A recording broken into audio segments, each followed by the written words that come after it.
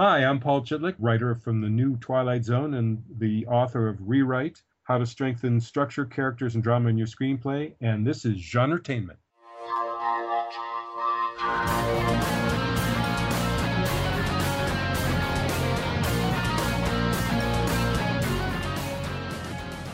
Hi everyone, welcome to another episode of Genretainment at SciFiPulseRadio.com.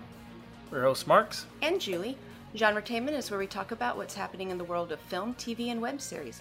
We give you interviews with writers, directors, producers, and actors in both independent and not-so-independent creations.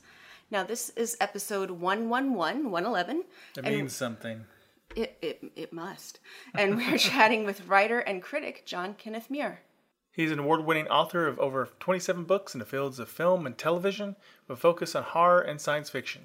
John is also the creator of the award-nominated web series The House Between, and John's blog, Reflections on Film and TV, was named one of the top 100 film study blogs on the net.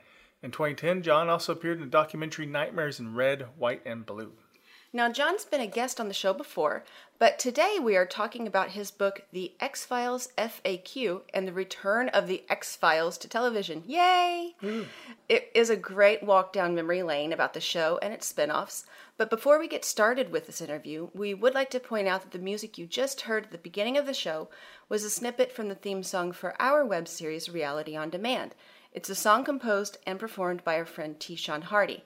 And you can find our web series at realityondemandseries.com. Now let's get started with our interview with John Kenneth Muir.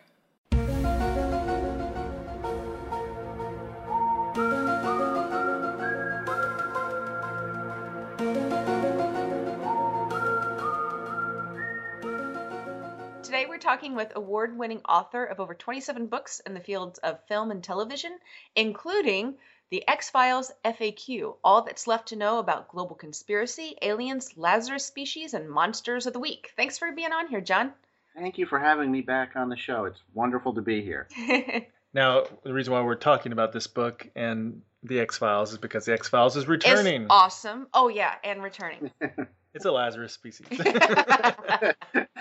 The X-Files is both awesome and returning, and it is a Lazarus species. Woohoo!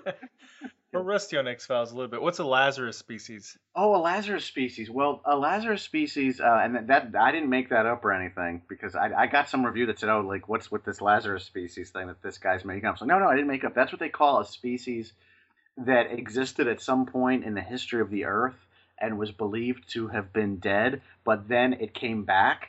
Oh, like that thing that in the Arctic? Yes, they're when like... they said, you may not be who you are. Oh, yes, boom, I remembered. Yes, that was the episode Ice, and there was one where they went to the Pacific Northwest and loggers were cutting down trees, and like bugs, flesh-eating bugs, prehistoric bugs came out. And wasn't there a mushroom, too? Yes, there was, yes, the fungus, the hallucinogenic fungus. These are like... That was wacky.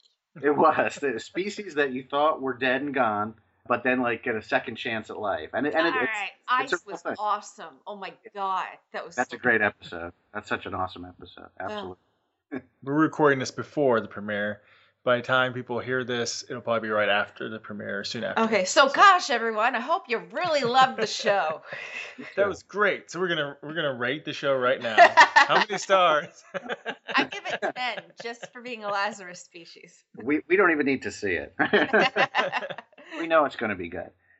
So before we get too deep into X-Files, John, can you just elaborate a little bit more about some of the other books you've written and why you decided to write X-Files? Well, I've written a lot of books, like you said, about film and television, and I guess a good percentage of those are about TV series that I've enjoyed over the years. And The X-Files, for me, has been a real sort of passion for me. I mean, I guess you'd say I'm a fan first. I watched the show in its original run thanks to my wife.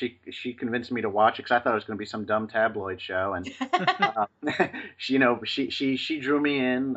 Wives know best. They do. There's no doubt. As I say, she turned me on to Buffy and the X-Files. So a good woman. Yeah, she's a very good woman. Absolutely. And I felt that it would be good to write about the X-Files because the X-Files was such a phenomenon in the 90s. And I mean, there are dozens, if not more, books written about it at the time.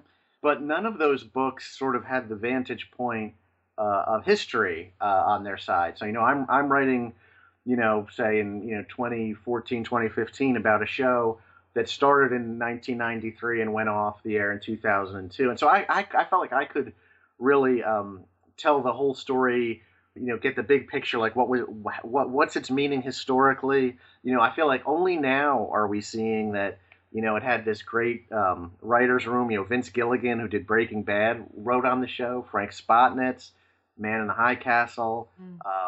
Howard Gordon, who did Homeland. I mean, you go now. We can see the X-Files wasn't only a great show, but it was like, it was like the cradle for the generation of TV we're watching right now. So I felt like it was a really good time to write about my love for the X-Files. Yay!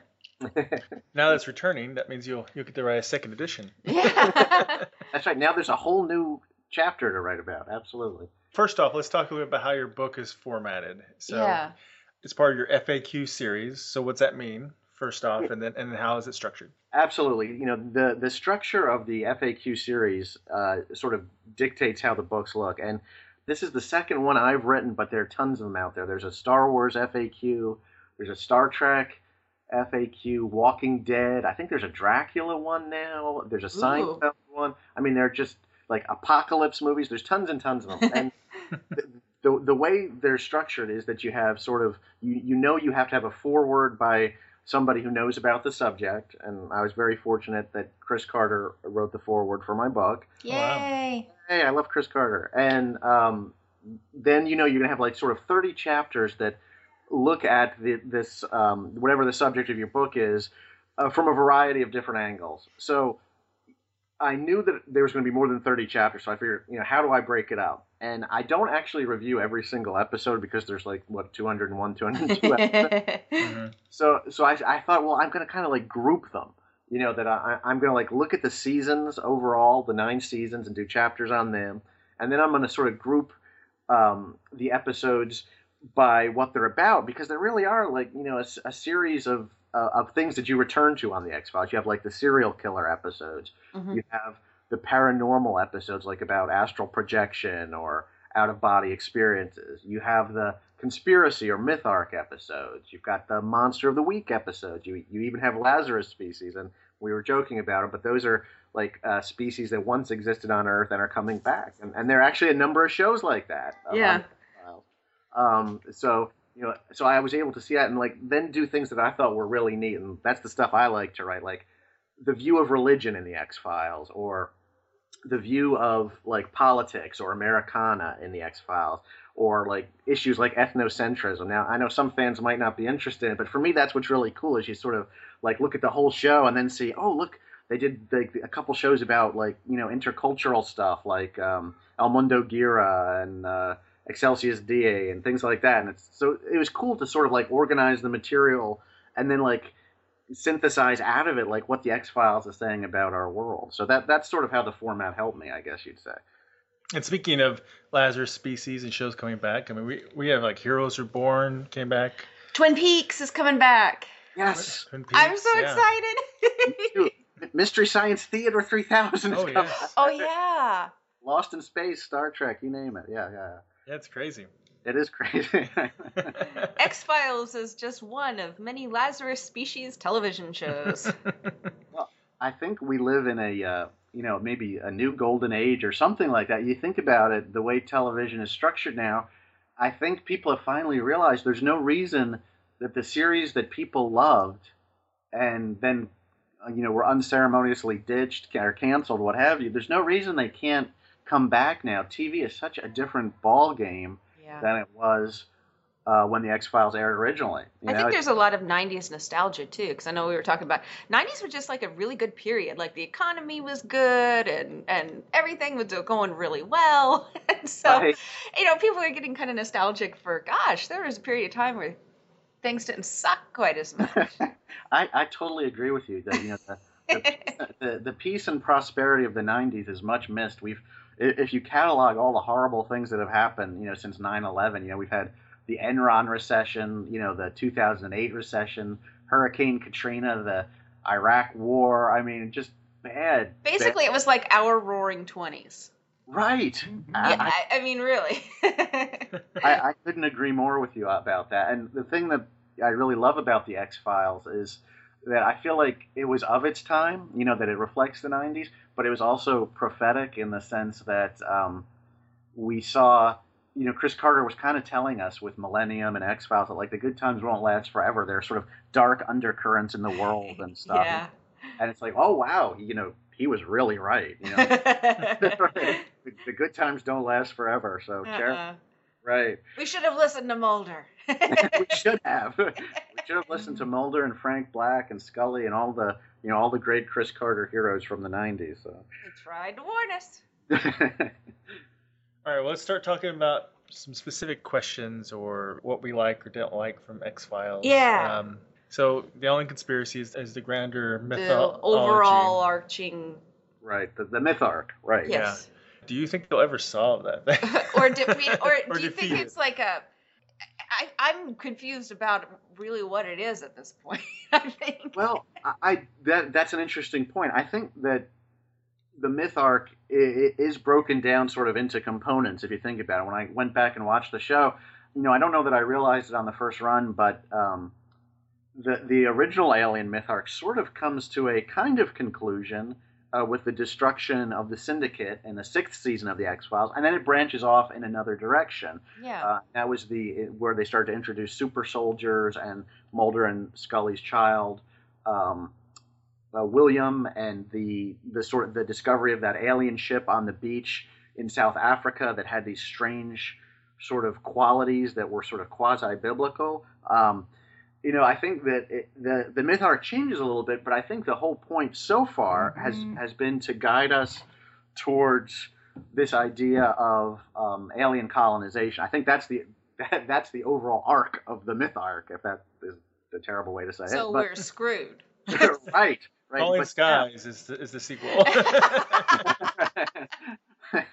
But now what the new X-Files has to deal with is that the colonization was actually supposed to happen in 2012, like it was in the Mayan calendar, the end of the world, but that's when it was supposed to occur, but it didn't. So you have to wonder what's going on that alien colonization didn't occur.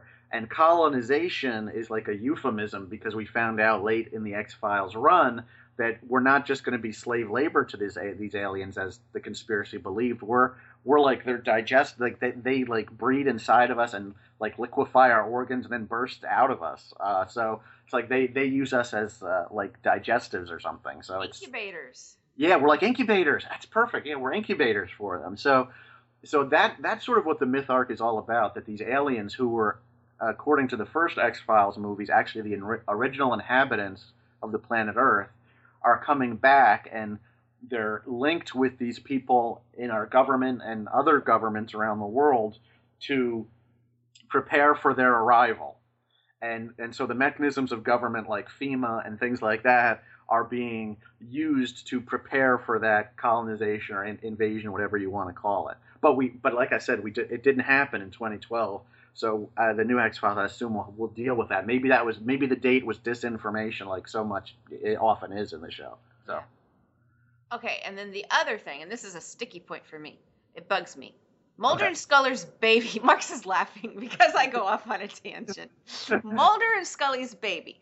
Now, I don't understand how aliens can be involved in such an intricate, just like conspiracy, yet apparently the paperwork and bureaucracy of American adoption is going to be too much for them. That's how good it is, apparently. Somehow they won't be able to find this kid just because he was adopted. Like, they can find anyone anywhere. You can try to take out your implant, hide anywhere, and they can suck you into the air, but they can't find this baby. Well, I think you're probably on the right track. What you'd have to assume, and I'd have to go back and look exactly at the details, but I guess, if it was off the books and if it was somebody that they didn't know and was done through a series of sort of, double blinds, I guess it's possible. You're right. At some point, they probably would find the baby if that was the goal. On the other hand, and maybe it'll take, maybe it will have taken the 15 years since we last saw William for them to find him now, and Scully and Mulder have to protect him, or maybe he has died. The key is this: is that we don't know exactly what the aliens want. Maybe they've been monitoring William. Have they determined that William is going to be the one who stops them or going to be the one who destroys the human race? So they may have no need to stop William. They may be monitoring him. Yeah. I don't know.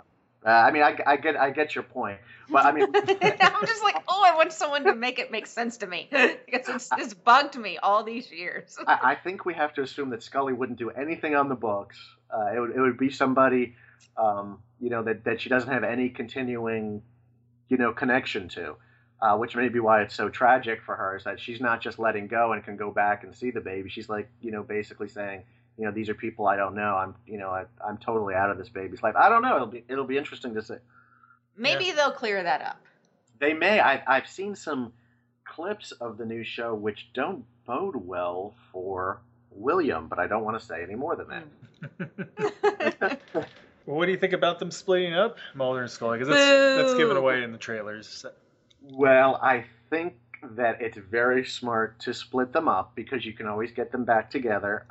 There's the old, I guess it's the old story in television, of course, is that if you have a show that's predicated a great deal on the chemistry between two characters and two actors, you can't really consummate it or make them stay together for too long, or the show sort of loses its appeal. We apparently love to watch people dance around each other, but as soon as they actually get together, we're done. It's over. Mm-hmm. So it's like the moonlighting effect, I guess you'd call it. Well, X-Files was like the longest foreplay ever. It was. Absolutely.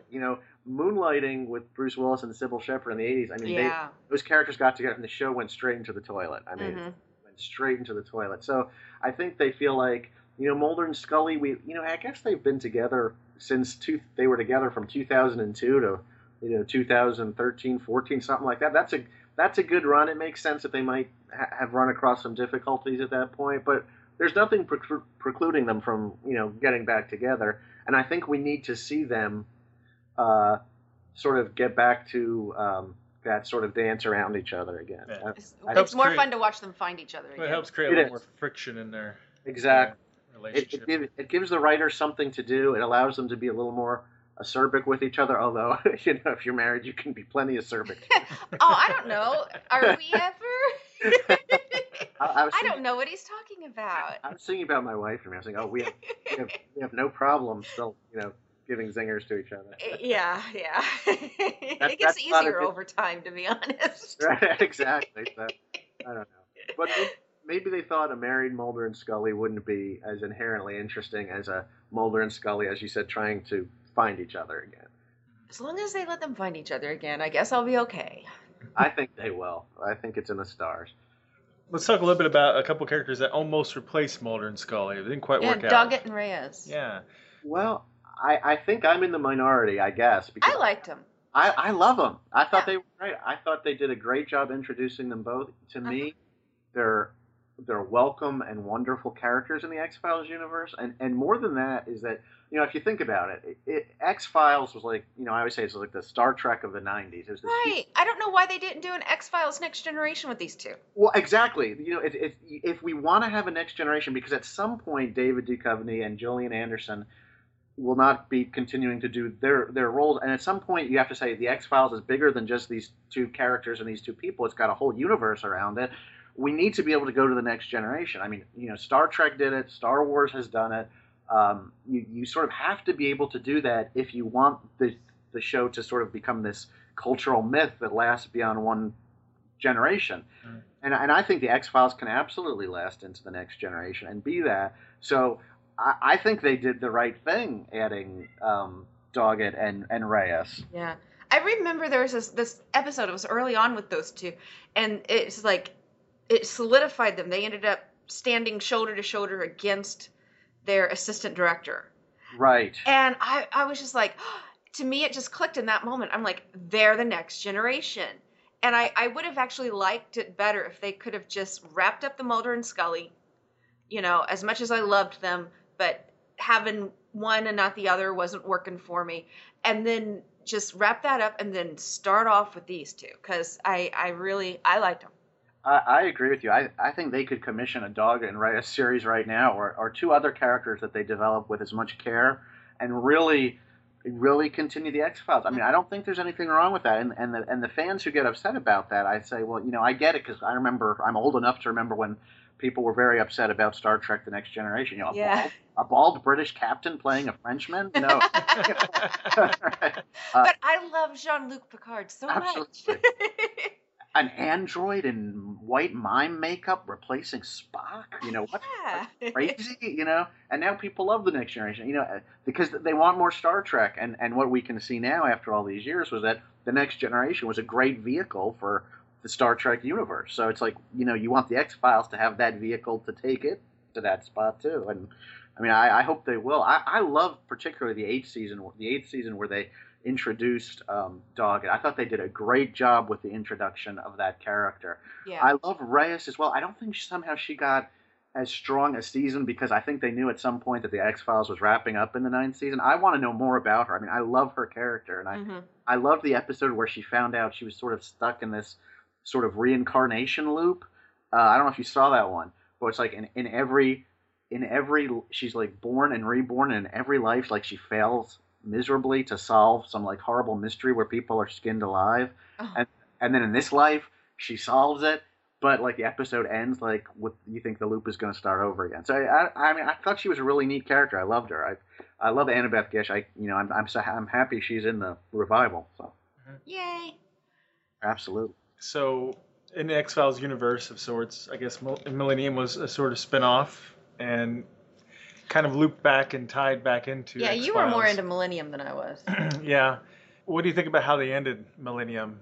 Well, I absolutely love Millennium, and my deepest hope here with the X-Files is not just that the X-Files gets to come back for limited runs every year for at least several years, but that somehow someone will take a look about bringing Millennium back, at least for a TV movie, to wrap up some aspects of it.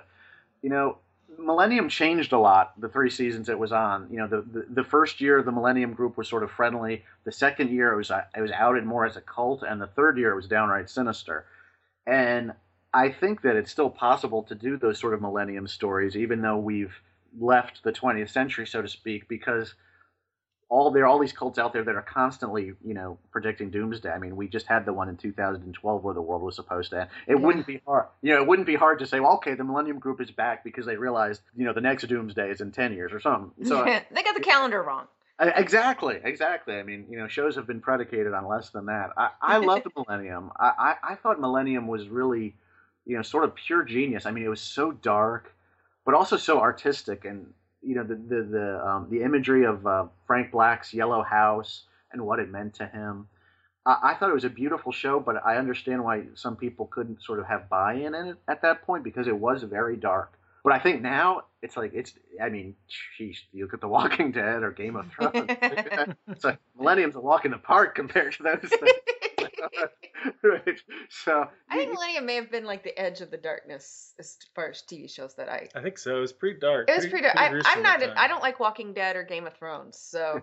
Well, you just gave me the title for my next book, Millennium: Edge of Darkness. I like that. There you go. Yeah, that's the edge of the darkness that I can handle, I think. I don't know. Well, that stuff's just too depressing. I can't watch. So, and I have to say, and I didn't watch all at the very end of Millennium. I don't think, at least. But Frank Black does appear in X-Files. So, how did it all sync up? Do you remember?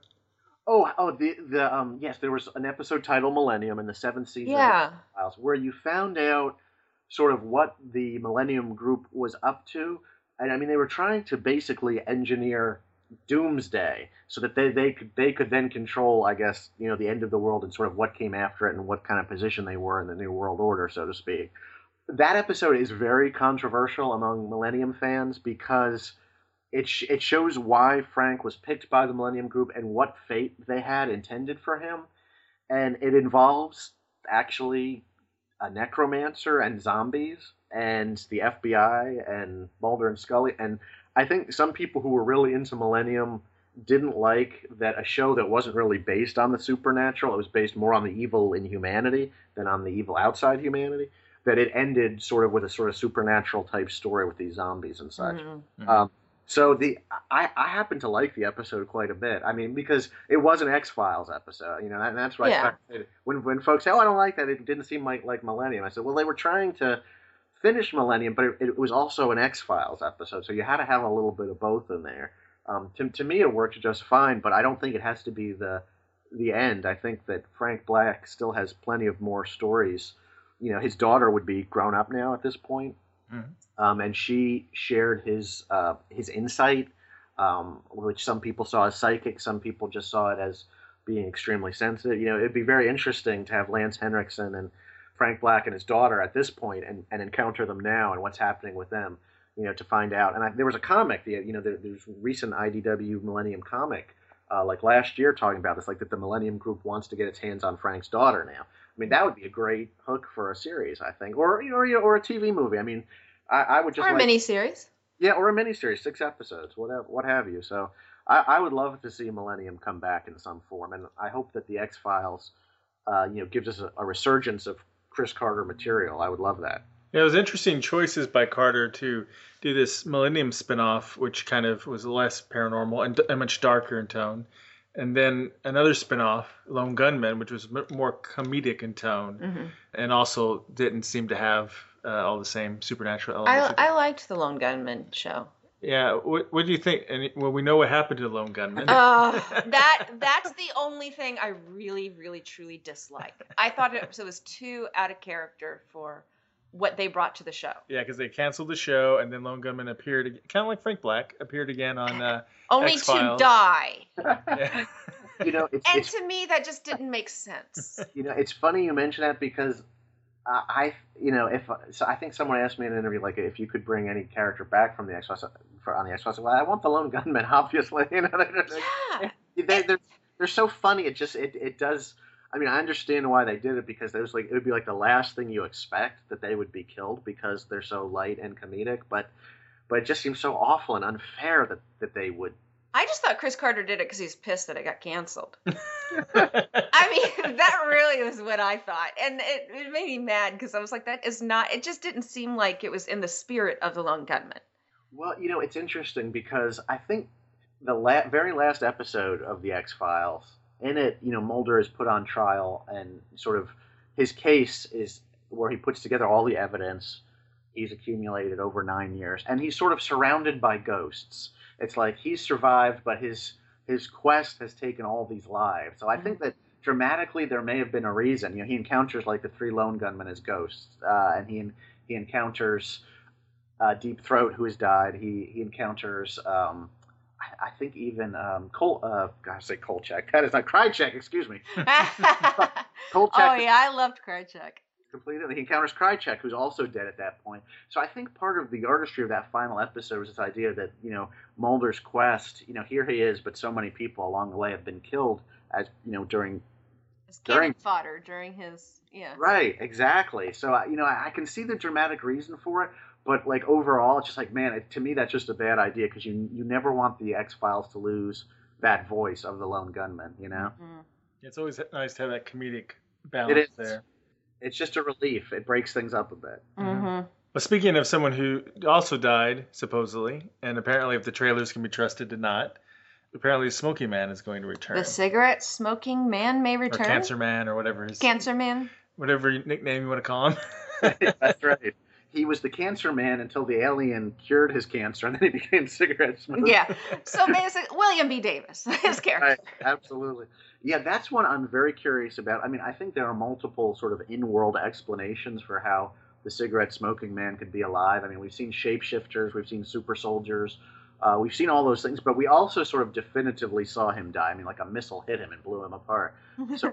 So I will be very curious to see how they do that. But again, I don't think it's just a clone. I'm calling it now. Right, a hybrid or something. Yes. And we do know before the X-Files ended that he took that alien DNA, that material, into himself, and that he thought he was dying from it. So, you know, maybe it gave him some sort of regenerative ability. So I don't think they've jumped the shark on bringing him back. And again, he's sort of like one of those symbols you have to have in the X-Files. Yeah. If I see him on any other show, I'm like, it's Cancer Man. Right. It's like the mayor on Smallville in the early seasons. It's like, oh my gosh, the mayor of the town is the cigarette smoking man. Yeah, he was in an episode of Supernatural. I'm like, it's Cancer Man. Right. It's always good to see him. I love that guy, William B. Davis. What was your favorite episode? It's of like picking your X-Files? favorite child. It's very difficult, especially because there are so many episodes that are just so good. I mean, I'm tempted. I look at the host, the fluke man in the sewers. That one freaked me. Oh yeah. I think about Home with the peacocks. Oh, yeah. Fred family, with the mother. Didn't they had to not they couldn't air that again after they played it the first time? Like they Yep. weren't allowed to re-air it ever again. Absolutely. Chris Carter was warned never to push those particular buttons again. That was so freaky. It was. I can't wait till my son is old enough to watch that one. I love Bad Blood. That's the one where they sort of do these different perspectives, like how Scully sees Mulder on the stage. Oh, that was hilarious. that's And the good. guy that had he had the buck teeth during Mulder's, Yes, and he was Wilson. like, yeah. Yeah, you with the government people, Government people. That's great. Yeah, that's a great episode. I loved the one about like suburban sprawl where the Mothmen were coming into coming out of the woods into the new development, and they were like invisible, and that was great. There's so many good episodes. Yeah, I loved Ice, the one with the you may not be who you are. Right. And there was I love the one where it was like the stars were going in a particular alignment, and then went to this small town, and Mulder and Scully were just totally out of sync and at each other's throats, and Yes. everybody acted out of character. Yes, I actually watched that not too long ago. I was cracking up. that is a genius episode. It's called Syzygy, and it's about astrology, how the stars impact them. And Mulder gets all like horny, and he starts drinking, and he's like making cracks about Scully about how her little feet can't reach the How short she is. Yeah. That's just a great episode. And there was the one with bugs and a Dr. Bambi. Yes, the War of the Coprophages. Yeah, the cockroaches in the town. Yes. That was Oh, you great. mentioned some great episodes. And then there was one that was a ship that was a ghost ship. What was that?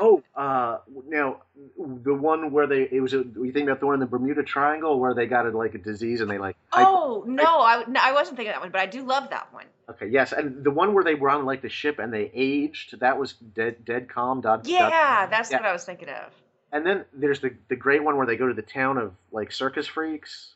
Oh yeah. Humbug. They're it's funny because One of the Jim Rose Traveling Sideshow.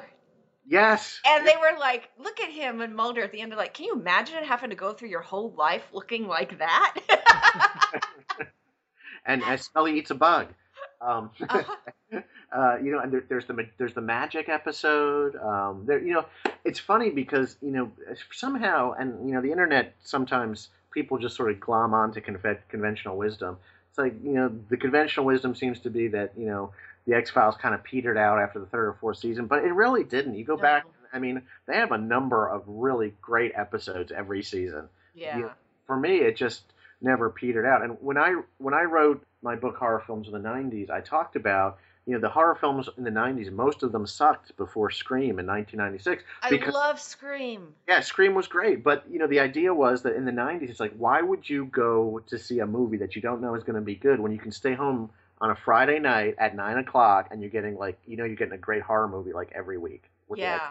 The X-Files single-handedly caused a recession at the box office in horror films in the first half of the 90s because it's like, oh man, no, I got to be home to watch X-Files. I'm not going to the new horror movie, from Wes Craven or whomever, Yeah, X-Files is why I learned how to program my VCR. What's the VCR? No, I'm just kidding. Yeah, because we talked about this. I was in high school, and so I wasn't going to stay home on a Friday night, but I also couldn't miss my X-Files. Absolutely. And I learned that I couldn't trust anyone in my family to hit record at 8:00. Gotta so see. I missed one episode and had a fit and almost didn't sleep for a week. So yeah, it was ugly. So I learned to program that thing. I don't have memories of very often being disappointed by an X-Files episode. I remember thinking, more often than not, saying, "Oh my God," after Home aired the first time with the Peacock. Oh my gosh! Are you kidding me? This is this show is just pushing the envelope, And, I was watching going, I can't believe this is on television. right.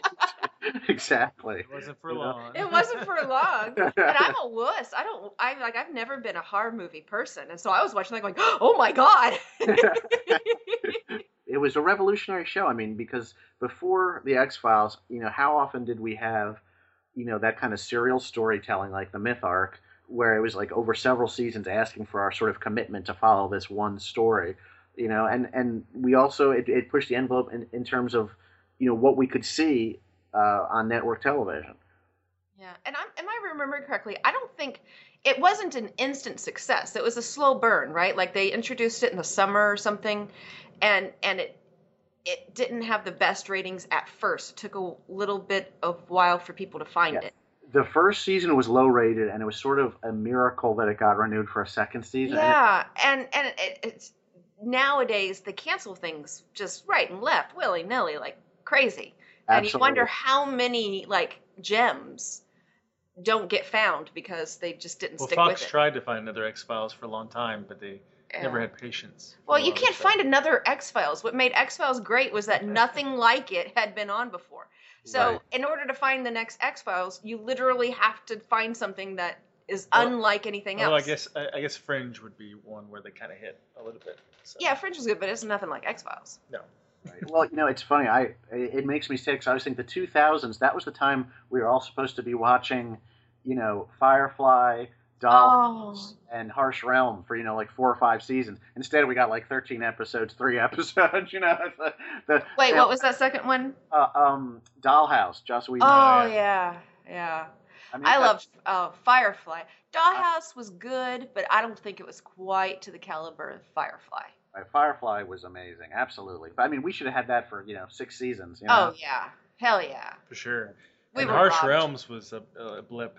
Yeah, it only lasted 3 episodes, but they released it on DVD, and I guess there are about 10 or so, a dozen maybe, and like the show just got better and better, but they had no faith in it. They just rip it off the air, and so you feel like, gosh, imagine how our histories would be so different if that's how Star Trek had been treated in 1966, or the Twilight Zone, or Twin Peaks. It's just like, wow, it's crazy. Yeah, there were a series of shows I remember watching, like, they would only last a partial season. It would be like, I watched VR5 and Strange Luck, and gosh, I can't remember what all else. And it was just like, they just take them off the air just like that. Mantis. They had a lot of genre shows. Yeah. Didn't last very long. Gothic, yeah. There were like all these great shows that came out around, after the X-Files proved that you could kind of do a horror-ish kind of sci-fi show on network television, like Dark Skies, Prey, Sleepwalkers, Strange World, Brimstone. I mean, you can go on, and they were, and just the networks didn't have any faith in them. I liked Prey. I loved Prey. That was so 6 good. episodes. It would have been a great show to go on. I loved Nowhere Man. That was from 1995. That was on UPN. That was a show about a conspiracy, and they just, the networks just weren't willing to give them the time that the X-Files had to sort of develop its following and its formula. Yeah. Speaking of the Myth Arc and such, do you think Chris Carter had any idea of where it was going? Yeah, I do. I think he did. I mean, because it all makes sense. It does. I mean, if you look back at episodes of the first and second season, like the Erlenmeyer Flash, like in the first season, and then you look at episodes like the pilot, the first one, and then like episodes like Red Museum in the second season, you can see like how all the pieces are connected. And I think it does make sense. I mean, I think that the reason that maybe there's a feeling that it didn't make sense among some people is that you got to remember I know for me, when we watched it originally, it's like, okay, I'm watching it, and then next week I'm watching the next piece, and then that's the season finale, and then in 3 months I'm going to like pick up the end of the story. And now there's no binge watching. Right, exactly. There was no binge watching back then. I mean, I guess with your VCR, you could kind of binge watch. I was very good at stacking those episodes on a VHS tape. Absolutely. But I cut out commercials when I was watching it live. But if you didn't do that, then yeah, I'm sure it's like, yeah, because it's asking you to remember something like over, a 4 or 5 month span, or even longer than that, over like several years for the whole myth arc. So, but it's now with Netflix and a whole new generation discovering it, you don't hear those complaints maybe quite as much because you realize, oh no, I mean, going through the myth arc is no more complex than keeping up with Game of Thrones or Walking Dead or Dexter or, whatever you happen to like, and you're expected to sort of remember where the characters have been, the Americans, whatever you want to say. Now it's par for the course that we do that. The X-Files was so far ahead of the curve that people are like, oh, you expect me to remember something that happened, 3 years ago? Well, yeah, right? Are you paying attention? What's your attention span? Mine, I have to admit, is relatively short. My memory, not so good. But you had the VCR to help you. The VHS. I had them. I'm telling you, I was good. If they ever do Millennium again, they should do it on Netflix or something. Yeah. Where they go really darker than that. Absolutely, that or HBO or Showtime, something like that. Where just let them do 6 episodes and make it be as dark as they want it to be. I think so. So we talked about our favorite episodes. Was there any episodes that fell a little flat? I'm trying to look back and think about ones that for me just didn't come together, and this is my own bias, and so it's more about the performer than anything else. I really did not care for Fight Club very much. That was the one with Kathy Griffin. She was like a twin. Like every time the two twins got together, it would be like a chemical reaction. Like everybody around them would fight and beat each other up. Oh yeah. I don't think I remember. Boy, maybe I blocked that out of my memory on purpose. To me, it was a Chris Carter story, and Chris Carter is a great writer. And I don't have any problem with the story. That's why I think maybe. Kathy Griffin is a little bit goes a long way.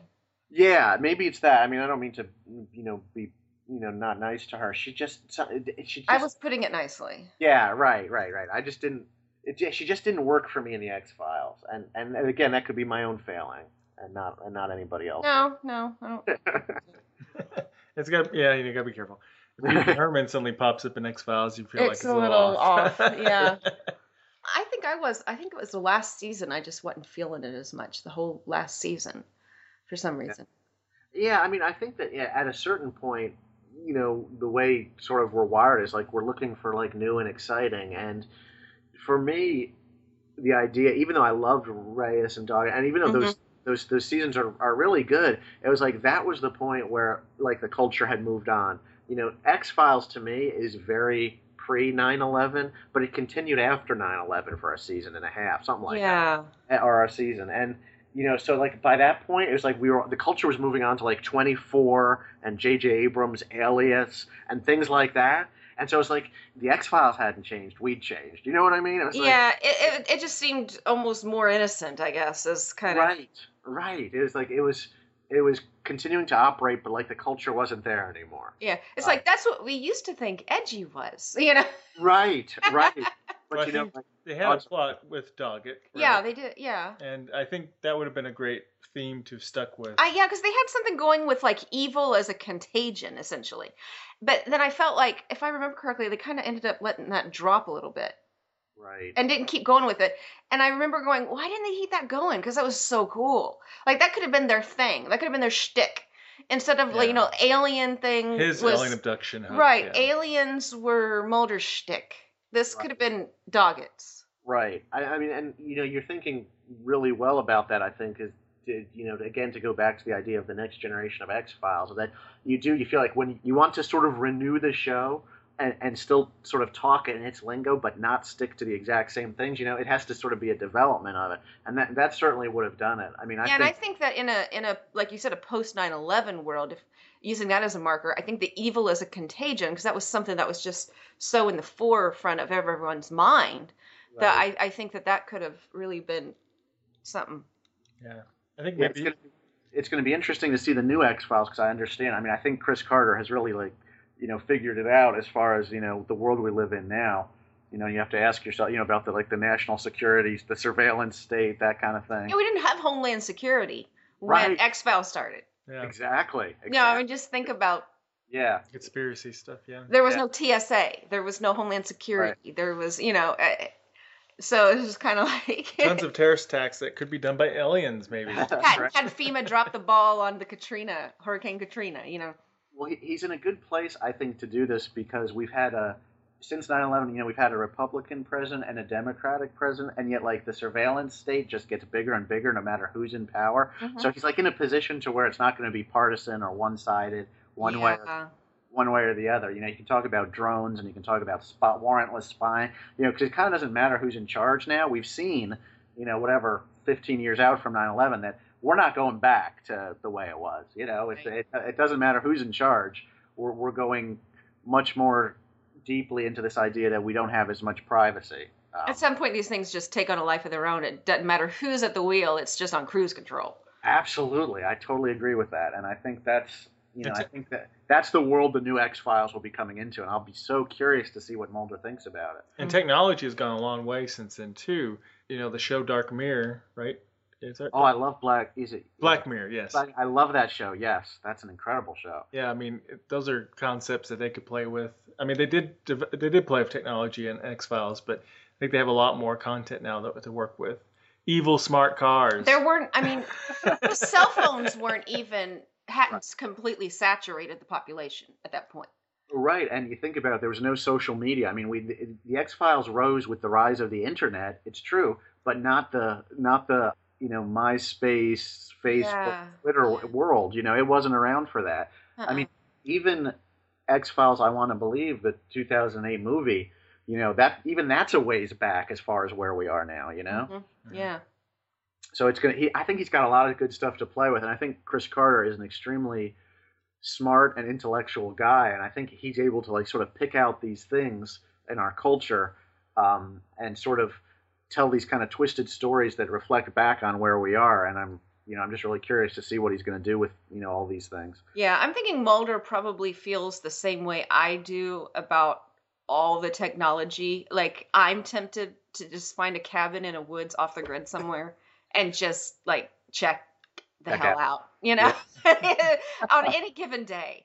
I'm close to it. And I have a feeling that's Mulder's mentality. I think you're right. I read some interview with Chris Carter where he said that Mulder wouldn't be on social media. I mean, I agree with that. I don't see him as posting his what he had for lunch or Think about Mulder on Pinterest. Right, exactly. He's not doing that. Well, and plus think about how much easier it is now to monitor everyone. Yeah. Because they give away their privacy pretty much. Absolutely. It's like the polar opposite of even a cell phone. I mean, you take a picture, and unless you do something to tell it not to, it'll broadcast where you are. Well, and I mean, now we put GPS chips in our cats and our pets. We put them in cars. We're being tracked, or we have tracking equipment, I guess you'd say, everywhere. That's it. I'm going to the woods. I know that for a fact because I did put a GPS into my cat because we have a cat who's too wild to wear a collar with my phone number on it, and we just can't keep it on her. She wriggles her way out of it. So the doctor put a GPS. I thought, are you kidding me? She's like, no, now we can track her if she ever escapes. Oh wow! It's like The Fugitive with my cat.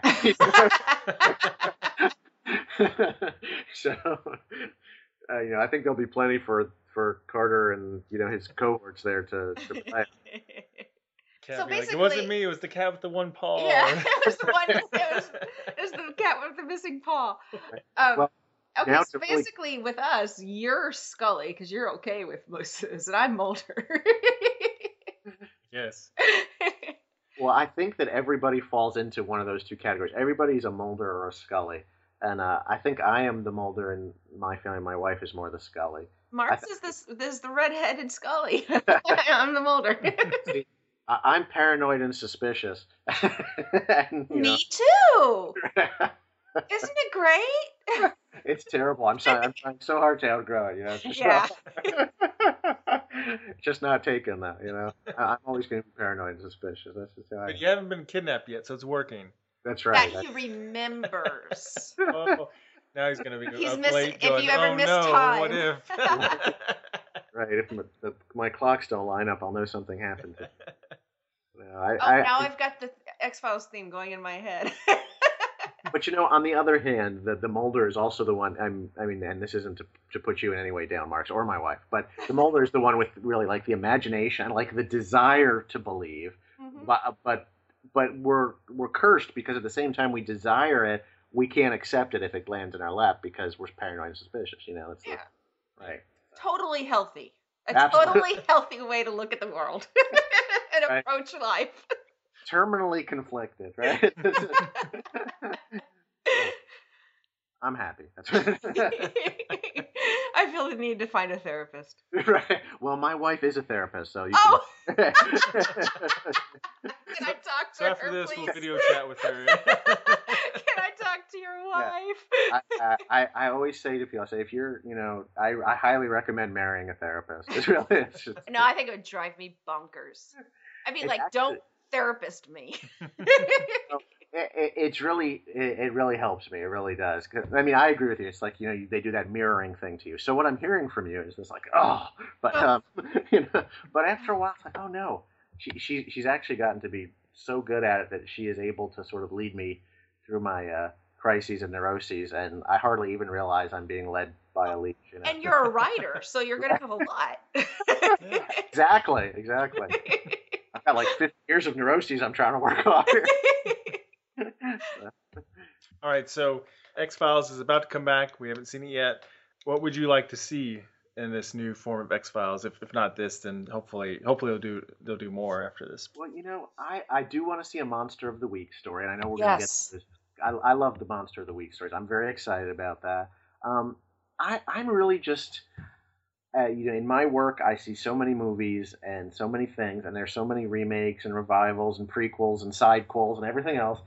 I have discovered that what I just need to do is I need to put my personal expectations or desires aside. I need to sort of go into this kind of Zen state and watch what's before me and try to judge it on what is there, not what I'm expecting or hope to see, because that's leads to the dark side. It just really does. That's just way too healthy and well-adjusted for me.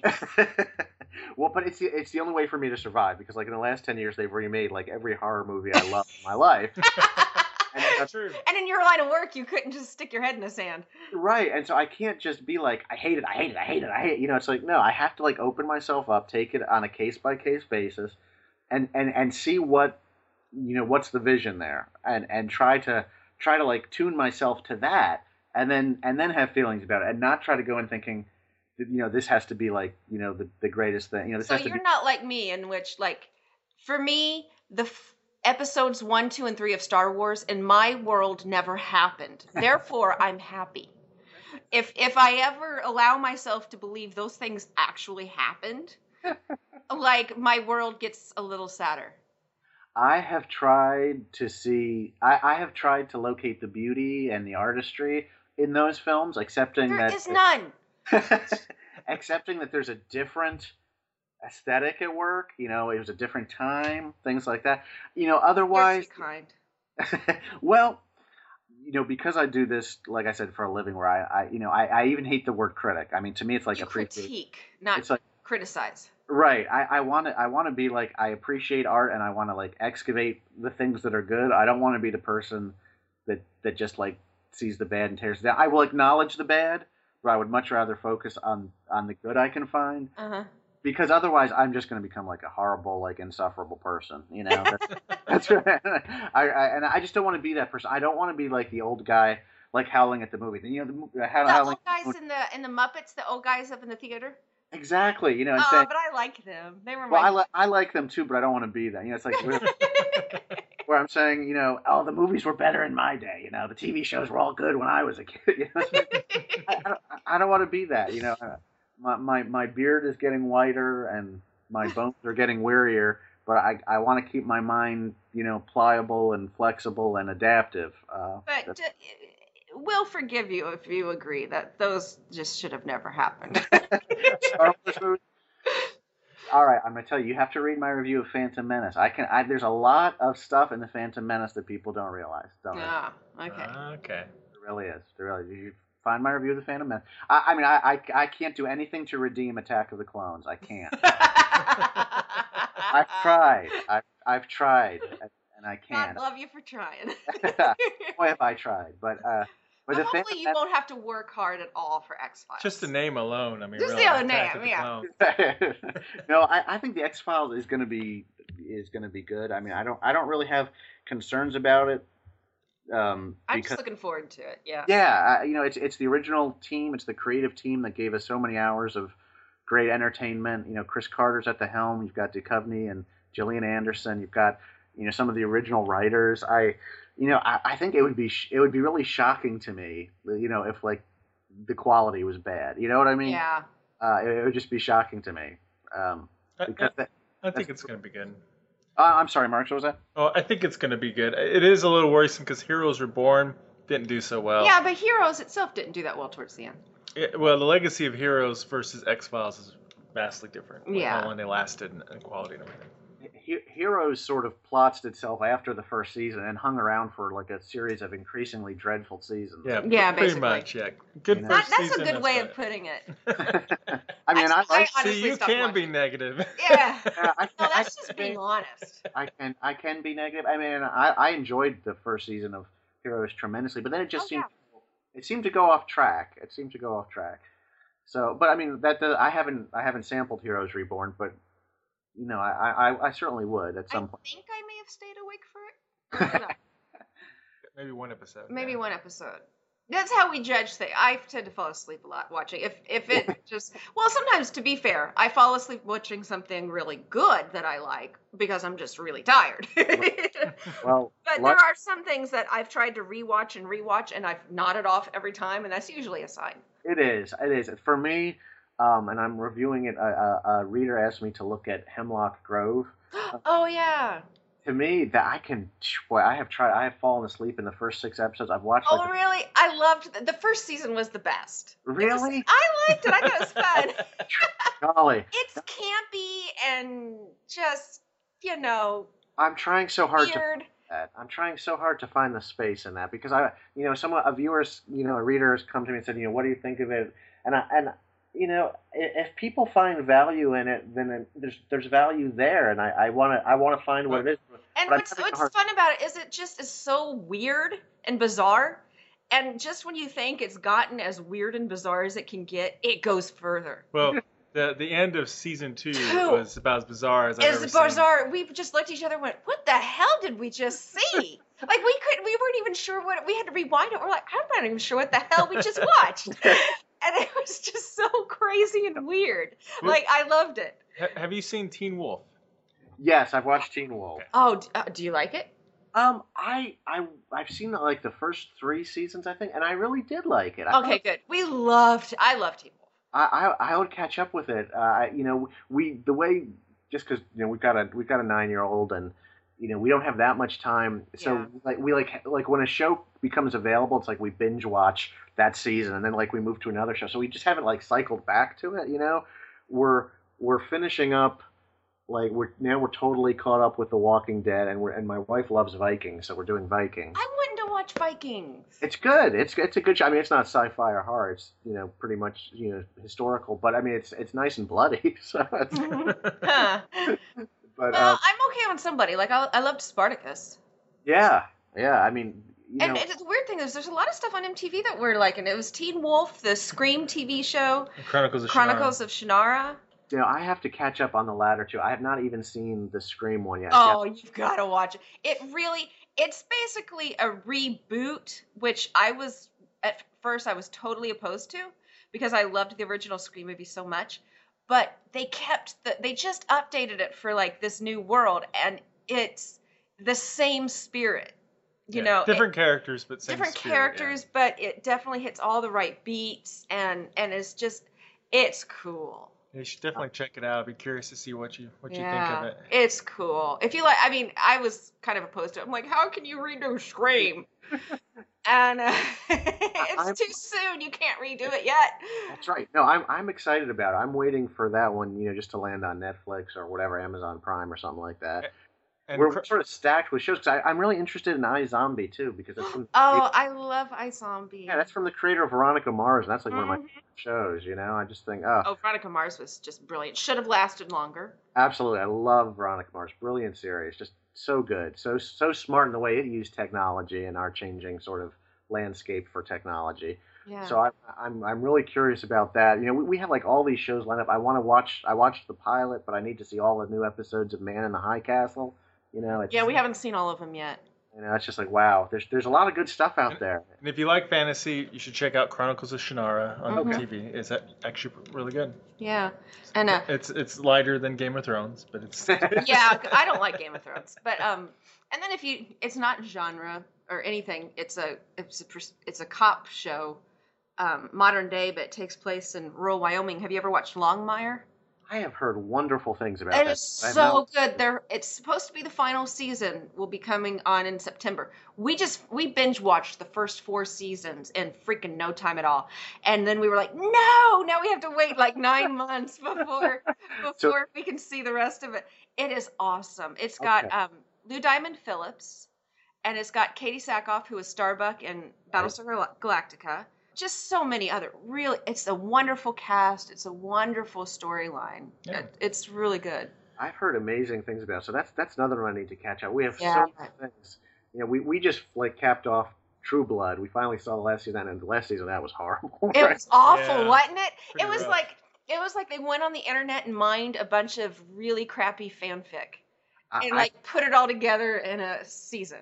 Yeah, I cannot believe the quality drop. I was like, oh my gosh, I can't believe the show it just plummeted to dreary. And every episode showed, and it's got to get better. Nope, it's got to get better. Nope. Well, we've been here since the beginning. We can't stop. Was it the same showrunner or a different showrunner last season? I don't know. It was a different showrunner, I believe it was, but the last season was terrible. You know? It was just god awful. It was. And the last episode, in It's like, is anybody even trying anymore? You know?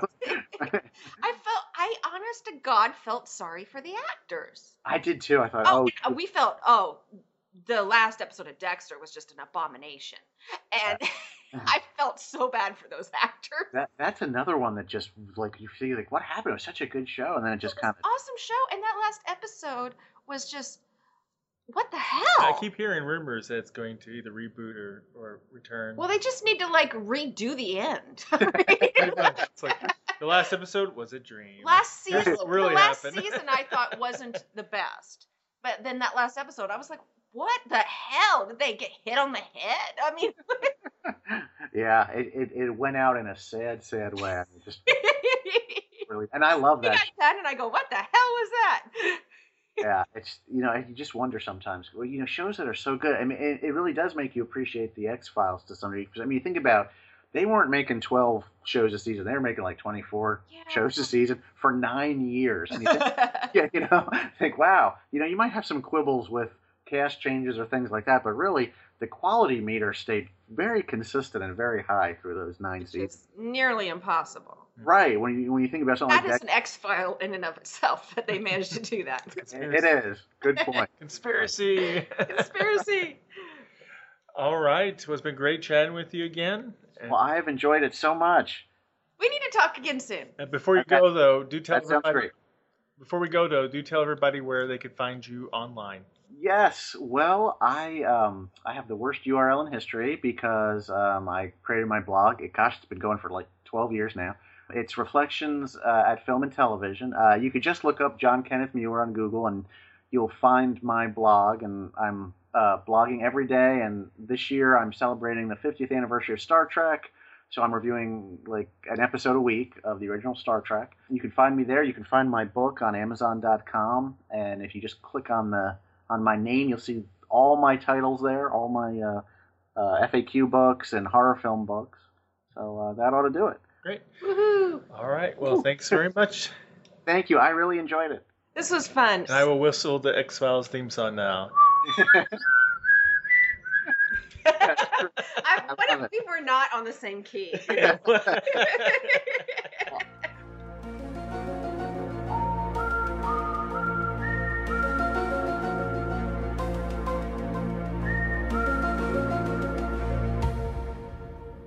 Hi, I'm Rachel Kane, author of the Morganville Vampire series, and you're listening to Genretainment. Well, thanks to John for taking the time to speak with us, and be sure to check out the show notes for the links mentioned in the interview. Also, before we go, we want to remind you that you can always keep track of us by subscribing to us on iTunes or Stitcher, or by following our Genretainment Facebook page, Marks' Twitter account, which is at Mr. Marks, our website at genretainment.com, or you can follow all of the shows at sci-fi-pulse-radio.com. Now, you can also find us with other excellent shows on Blog Talk Radio via the League of Geeks network at blogtalkradio.com/League of Geeks. So that's it for today's Genretainment. We'll be back soon with all new guests from our favorite films, TV shows, novels, and web series. Genretainment is a production of Alien Jungle Bug Productions. Until next time.